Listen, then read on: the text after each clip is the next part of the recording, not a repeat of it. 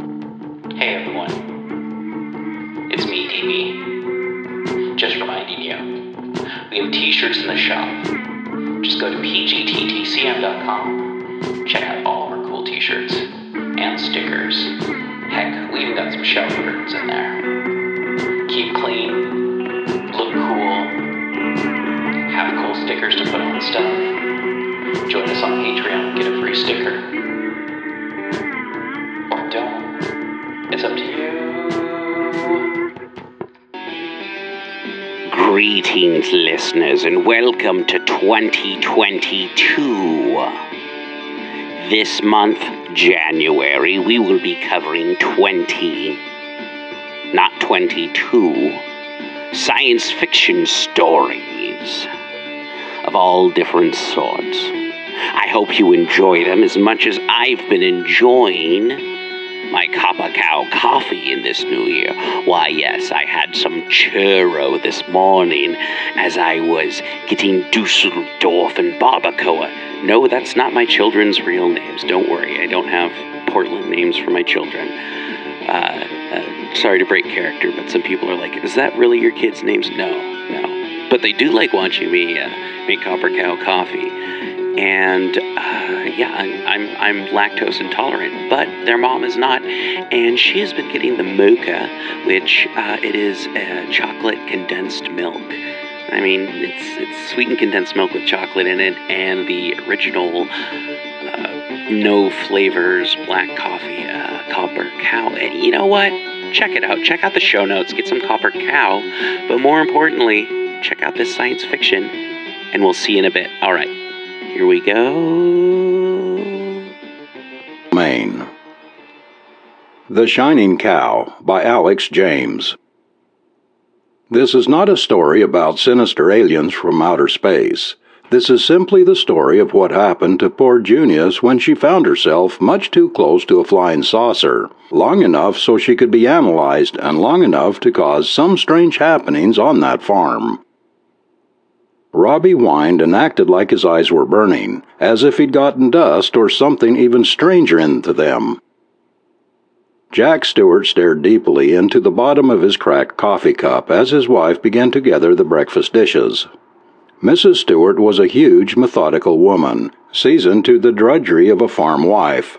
Quite methodically, she'd arise every morning at 4 a.m., with her husband, and each would do their respective chores until long after the sun had set on their 40-acre farm. "You've just got to find Junius today, Zach," Mrs. Stewart spoke worriedly. "Lord only knows her condition, not being milked since yesterday." "Yeah, I know, Ma," Zach said wearily as he rose from the table. "I'll search for her again in the North Woods, but if she ain't there this time, I give up." A dog suddenly howled outside. There was a brief instant when neither moved. Then Zach suddenly exclaimed, "It's Robbie," and dashed outside. In the light from the open doorway, Zach saw the dog creeping along on his haunches, howling and whining, and scratching frantically at his tear-streaming eyes. "Skunk finally got you, eh, boy?" Zach spoke sympathetically as the dog, fawning, came closer. "Stay away, Robbie. Stay away now," he ordered the dog. Robbie whined and scratched again, furiously. Zach sniffed cautiously, expecting any moment the pungent smell of skunk fluid to hit his nostrils. He sensed nothing but the clean, fresh smell of the morning air, so he leaned closer. Within a foot of Robbie, he sniffed again. Nothing. He realized it wasn't a skunk that caused Robbie's eyes to burn. He knelt down and took the dog's head tenderly in his rough, calloused hands and examined his eyes. They were bloodshot and watery. He took some water from the well and dashed it into the dog's eyes as Robbie struggled. "Hold still, boy. I'm trying to help you," Zach soothed. He took out a blue work bandana and wiped tenderly around Robbie's eyes. "What did it, boy? How did it happen?" Zach asked. Robbie merely whined. "What's wrong with him?" Mrs. Stewart, broom in hand, asked from the doorway. "Don't rightly know." Zach patted the dog. "Acts like he's got something in his eyes." "Skunk?" "Nah," Zach shook his head. "He don't smell. Something else." "Cat?" "No scratches either. He acts like they're burning him. like he got dust or something in him. Well, take him out to the barn, and you better get after Junius." "Yeah, Ma. Come on, Robbie." He led Robbie to the barn and made him lie on a bed of hay in one of the stalls, then returned to the kitchen for his lantern. He put on his thick denim jacket and work cap and turned to his wife. "If she ain't in the woods, I'll come back and get the truck and drive over to the Lemurs and see if he's seen her." He left the kitchen and shone the lantern around the farmyard to get his bearings, then headed for the north end of his farm. He could see the faint glimmer of dawn in the east, more pronounced in the northeast, and even more so due north. He rubbed his eyes. A much brighter glow outlined the treetops in the north woods that made the dawn on the eastern horizon look like a dirty gray streak. His first thought was a fire, but there was no smoke, no flame. Zack walked dazedly toward the woods, his eyes glued to the light above the trees. Soon he was in the woods, and he could see the brightness extended down through the trees from the sky, on the other side of the woods. He approached cautiously as the light grew brighter, and came to the clearing where it was most intense. A thick bush obstructed his view, and Zack moved it aside, then uttered a hoarse gasp, as he clutched at his eyes. For a moment he felt he was dreaming. He squinted between the slits of his fingers. The glow was still piercing, but he could see the brightly lit Junius radiating blue-white light, nibbling at the sparse grass in the clearing. Zack stood transfixed, his eyes widening behind his fingers. He felt the tears and the burning sensation, and squinted tightly, turning his head from the unbelievable scene.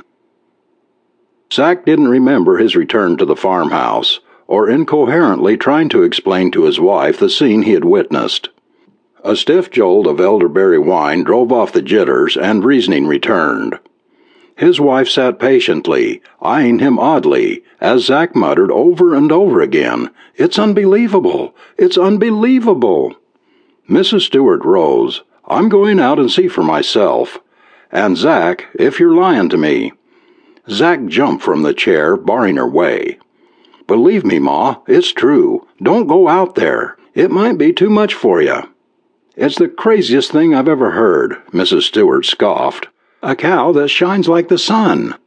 "Look, Ma, will you just come with me as far as the pasture? You can see the glow from there, and maybe that might convince you." Yes, I will."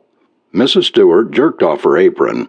"I declare, Zack, I think these chores are getting the best of you." They walked to the pasture, their eyes on the treetops of the north woods. A faint glow began to appear.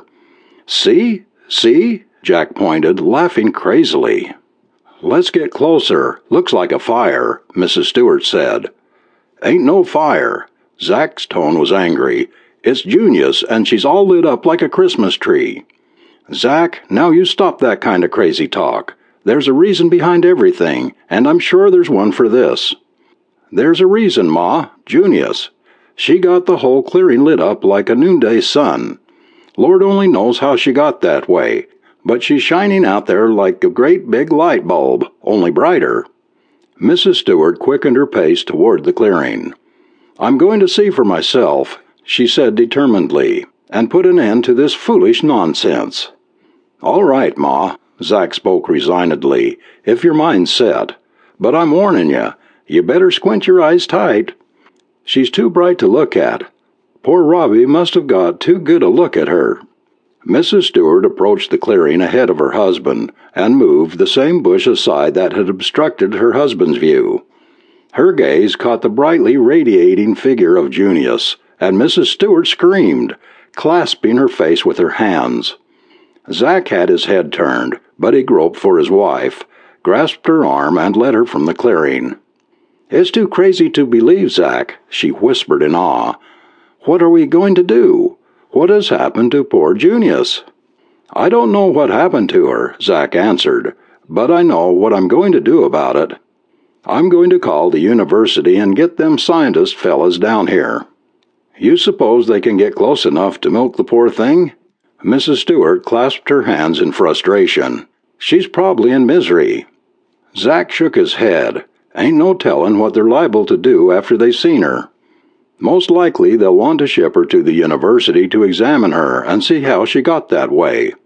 Why don't we call the veterinarian? Mrs. Stewart asked.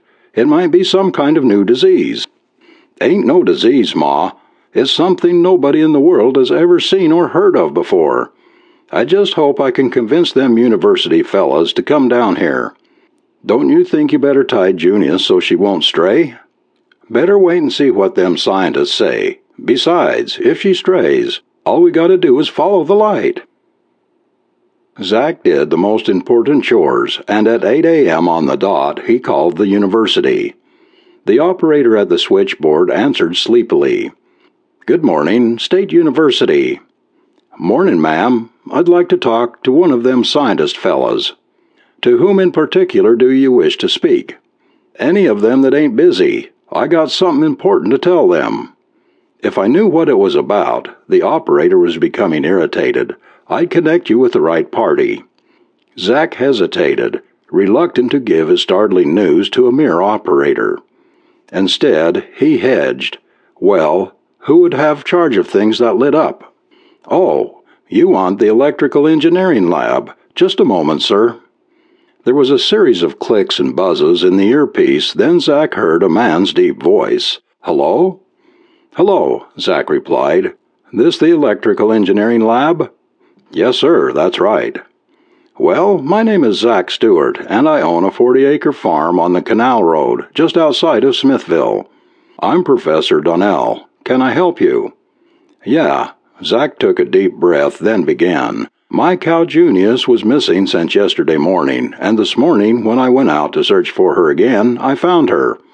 Mr. Stewart, Professor Donnell's voice was impatient. I'm a very busy man with a heavy class schedule. Why in the world would I care if you found your cow or not? You'd care if you knew how I found her. All right, Mr. Stewart. How did you find your cow? With some new kind of radar?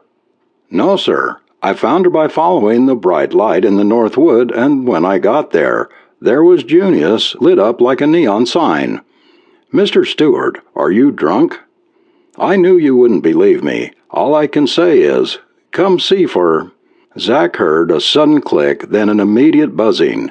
Professor Donnell had hung up. He had no sooner replaced the phone when there was a pounding on the door. He opened it and saw 6 state troopers and 4 important-looking gentlemen in civilian dress. A trooper who looked as though he might be in charge spoke to Zack. Sir, we don't want you or your wife to get panicky, but we have reason to believe that something strange is going on in your woods. These men are from the Atomic Research Laboratory at the university, and they are convinced that a flying saucer has landed out there. It ain't no flying saucer, Zack spoke wearily. It isn't? One of the gentlemen asked, disappointed. Then what is it? It's Junius, my cow. Your what? The state trooper exclaimed incredulously. Are you nuts? Angrily, Zack jerked his thumb in the direction of the North Woods. Just go out there and see for yourself, and then tell me I'm nuts. They hurriedly left the house, looking back skeptically at Zack. Zack and his wife stood in the doorway, watching them till they were out of sight in the woods. You watch 'em come bustling back here in a minute, Ma. In a few moments they saw the men scrambling out of the woods, rushing madly for the house, holding their eyes. Now I don't have to convince anybody, Zack smirked. By the time they reached the porch, they were all talking excitedly and rubbing their eyes. The state trooper in charge pulled Zack aside. Mister, he said ominously, what the hell happened to that cow? I don't know, Zack spoke with sarcasm, just the way I found her. The important-looking civilian bustled past the patrolman and confronted Zack. I'd like to use your phone. His hands moved nervously. Where is it? Zack showed him, and the man rushed to it and hastily dialed a number. This is Professor Jonathan Sims, nuclear physicist at State University. Put me through immediately to the governor. It's very important. There was a slight pause as Sims drummed impatiently on the phone. Hello? Hello, Governor. Professor Sims. I'd like a contingent of National Guardsmen around the farm of Zack Stewart on the Old Canal Road. A most astounding thing has happened out here. For the welfare of the public, I urgently request this farm be placed under tight security check at once and the federal government notified immediately." "Hey now, wait a minute, mister," Zack protested. Sims motioned him into silence, his ear glued to the phone. "Sir," he hesitated, glancing at the group sideways, "you won't believe this until you see it, but we have positive proof a saucer has landed here.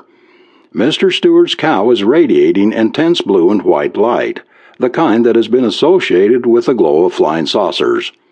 Sims paused, listening to the governor. Zack saw him fidget and stick a forefinger in his collar. "Honestly, sir, I'm not drunk. The cow is radiating light." "See?" Zack grinned at him. "Now you know how I felt." Sims ignored him, concentrating on the phone. "Yes, sir, there is a state trooper here." He turned to the one in charge. "He wants to speak to you." The trooper took the receiver. "Hello, Governor." "Sergeant Les Johnson of the Highway Patrol." Pause. "That's right, sir. There's a number of people here who can swear to it." "Yes, sir." This time the trooper fidgeted. "I seen it too." "Blue-white light. Yes, sir." "No, sir, we are not having a drinking party. The light was reported by the pilot of Continental Airways early this morning, and we investigated." "Yes, sir." He held the receiver toward Sims. "He wants to talk to you again." The governor was finally convinced something indeed strange was happening at the Stewart place, but being a solid citizen and faithful servant of the people who elected him, he couldn't believe the fantastic story the professor and the trooper told him. He decided to see for himself and rang for his chauffeur after his telephone conversation with Professor Sims. Meanwhile, Mrs. Stewart turned to Sims. "Will you please tell us if Junius can be milked?" "I really don't know yet, Mrs. Stewart. I'll have to investigate the area for harmful radioactivity first. Then I'll have to check the cow herself. Pardon me." He turned to the phone again. Trying to keep his voice and emotion under control, Professor Sims called his laboratory at the university and ordered, among other technical equipment, a Geiger counter, a gamma ray detector, a portable lead shield, body and temperature thermometers, a portable X-ray machine, and a dozen pairs of smoke glasses. The equipment arrived within the hour, and Professor Sims distributed it among his assistants with his instructions. It was understood that he alone would approach Junius, wearing his smoke glasses and carrying the protective lead shield, to make the initial test. If his test proved that Junius could be safely approached, he would go back for the others. "You look like one of them flying saucer fellas yourself," Zack laughed, seeing Professor Sims donned in the lead shield and the dark glasses. Sims waved at the crowd in the farmyard and walked awkwardly toward the glow in the north wood, less pronounced now in the daylight. They watched until his retreating figure disappeared into the woods, and they were still watching the spot for what seemed a long time afterward. One of the assistants fidgeted and looked at his watch. "He's been in there 20 minutes. Wonder what he's doing." "I hope he's milking her," Mrs. Stewart said hopefully. Zack chuckled as a thought struck him. "What's so funny, Zack?" his wife asked. "Junius," Zack's chuckle bubbled into laughter, "will be the first cow to give radiated milk." Finally, after another 15 minutes, they saw Professor Sims emerge from the woods. As he came across the pasture, they could see that his smoke glasses were propped above his eyebrows, and he was concentrating on a small notebook in his hand, shaking his head from time to time. When he finally joined the waiting group, he was flooded with questions. He gestured them into silence. "Please, I cannot answer any questions as yet until I have consulted with my assistants. Sergeant Johnson, will you please have your men guard the clearing while we hold a conference?" "Is it safe to get that close to her?" the trooper asked, unbelieving. "I can assure you that it is. There is just a negligible amount of radioactivity present, and no more ultraviolet rays than there are in an average sun lamp. But you must wear your glasses." Turning to his aides, he said, "Come, gentlemen," and they followed him into the farmhouse. "Can she be milked?" Mrs. Stewart wailed after them. What a god-awful situation, Zack muttered, grabbing a pitchfork and heading for the barn. The scientists seated themselves around the big dining room table and faced Professor Sims. "Gentlemen, this is the most amazing thing that ever happened. The cow is glowing out there like a miniature atomic pile, and under the circumstances as we know them, should be deader than a doornail. But there she stands, shining like the morning sun, chewing her cud and just mooing away as if nothing happened." "What is your theory, Professor?" one of the assistants asked. "I have one, but it's utterly fantastic," Sims answered. "So is that cow out there. Let's hear it."